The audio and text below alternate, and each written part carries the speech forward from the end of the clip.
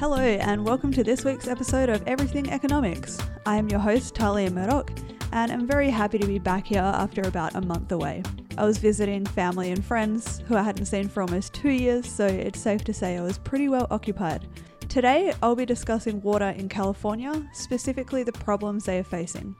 Next week I will get to solutions for the future, so I first want to paint a picture of what is going on in the state and what the economic impacts are when this resource that is so essential to life becomes scarce. So first up, a few demographics and stats to put the state into perspective. I think everyone knows California pretty well because of its vast influence on all aspects of media, but just in case, here are a few. In 2017, California was home to 39.54 million people. It is the most populous state in the US, with Los Angeles clearly being the largest city. Its state gross product, so the state equivalent of GDP, $2.75 trillion US dollars, making it not only the largest economy in the US, but also the fifth largest economy in the world. It is safe to say that California is a critical driving force of global markets and culture. Arguably the biggest problem now facing the successful state, the risk of running out of water if appropriate and fast action is not taken. California is for the most part an arid state. It gets an average of 200 million acre-feet of rainfall each year. So we're talking enough water to fill 100 million Olympic-sized pools. But only 75 million acre-feet of that water is available for management and distribution across the state. On top of this, about 75% of this rainfall is north of its capital, Sacramento, while 75% of demand is in the south, for example, the Central Valley farmland, Los Angeles, and other surrounding areas. This on its own poses a problem, let alone the fact that the state suffers droughts that are only becoming more frequent and more severe as a result of climate change. So what happens when the state is in drought? Well, there are two key water supply sources in California. Groundwater, which, as it says, comes out of the ground from aquifers, and surface water, which is the runoff available from rainfall. In a normal year, groundwater only contributes to about 30% of the water supply, with surface water providing the majority. In particular, the massive Colorado River would usually supply up to 65% of irrigation and urban water to the state. During a drought, this changes drastically as there is less and less surface water available with every year that a drought continues, seeing groundwater supply up to 60% or more during these years. Why is this a problem? Because groundwater starts to be removed at a faster rate than it is replaced. This is known as overdrafting and has a number of implications aside from reduced water supply, such as increased groundwater pumping costs, the cost of well replacement or deepening, and contamination risks. Unfortunately, it is so hard to find data on these costs due to current regulations, but a few fantastic sources have managed to find some figures. So, for example, during a drought in 1999, groundwater overdraft was 2.2 million acre-feet, or over 1 million Olympic-sized swimming pools. Between 2011 and 2014, during some of the 2012 to 2016 drought that was recently suffered, 12 million acre-feet of groundwater was overdrawn, equivalent to about 6 million Olympic-sized pools. It's so much water, but it is needed. Now, overdrafting takes a massive toll on electricity needs. Energy needs increase as groundwater goes down, as it takes a lot of energy to move and treat water to make it suitable for industrial, agricultural, and residential use. Nearly 20% of California's total electricity consumption is water-related, compared to an estimated 4% nationwide. So it is 5 times as high as the national average because it just doesn't get enough rain for its population and other economic needs. This is not only to do with the fact that the water supply is reduced overall, but that demand and supply of water are also seasonal. The majority of groundwater pumping happens in the summer when rainfall is low or nothing. This coincides with peak energy demand as households and businesses cool their homes, use more water in the garden, etc., so a lot of strain is put on the electricity supply, increasing the cost and price. In 2011, Fresno, which is part of the Central Valley and who gets about 85% of its water from the ground, withdrawing twice as much from its aquifer as is replaced by rainfall each year, spent $9 million on electricity to pump water. Now, to put that into perspective, that is equal to providing over 8,500 American families with affordable healthcare.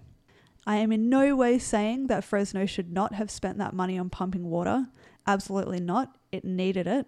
I just want to show how the increased costs, if the problem isn't efficiently addressed, could be elsewhere spent in the future. Things only got worse as the drought continued, and in 2014, the Californian economy lost $2.2 billion to statewide agriculture due to drought. That's a huge hit. So where is all the water used? About 11% of water consumption occurs in the home, mostly for outdoor and landscaping purposes, toilets and showers. It baffles me why we still use fresh drinking water in toilets. I don't really get why. The biggest consumer of water in the state is, as expected, agriculture, accounting for about 39% of total consumption. Of this total, 18% of irrigation water is used to grow alfalfa, with the majority being used as livestock feed. Now, this opens up a whole other can of worms about whether this is the best use of the scarce resource, but I will be saving that for another day. Of all the farmland regions in California and in the United States as a whole, the Central Valley consumes most of the irrigation water. It is arguable that this land was never really meant to be used for farming because it is so arid and water scarce, but nonetheless it is also warm and sunny. With the right amount of water, it is perfect for growing many crops.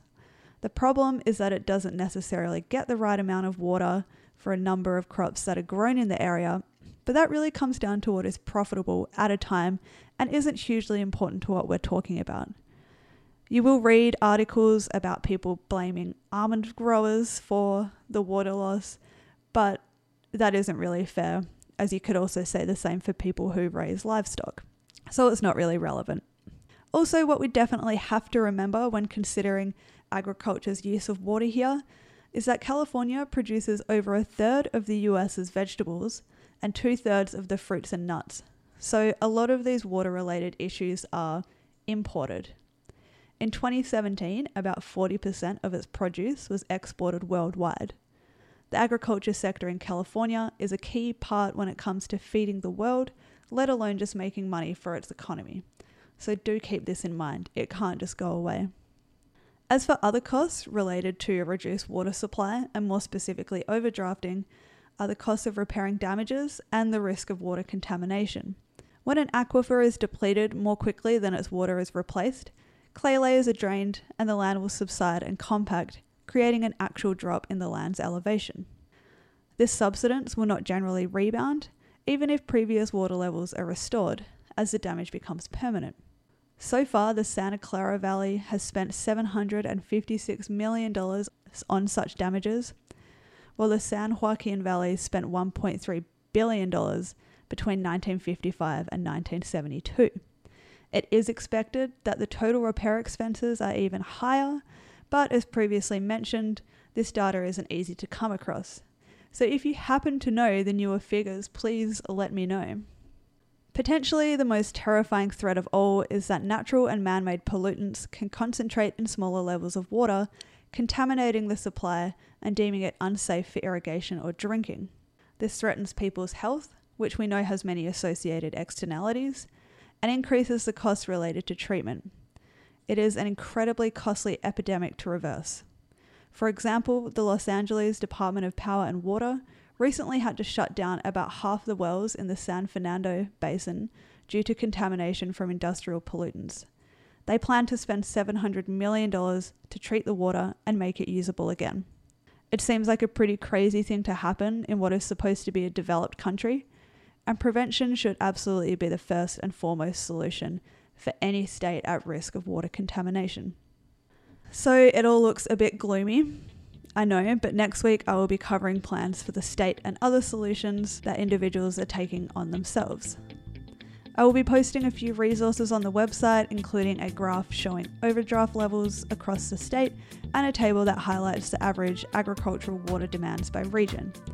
This will give you a visual idea of what is going on in addition to this episode, so be sure to check them out. As always, thank you so much for listening. Be sure to come back next week. You can follow the show on Twitter at Every Economics and find the whole network at Cave Goblins across all social media platforms.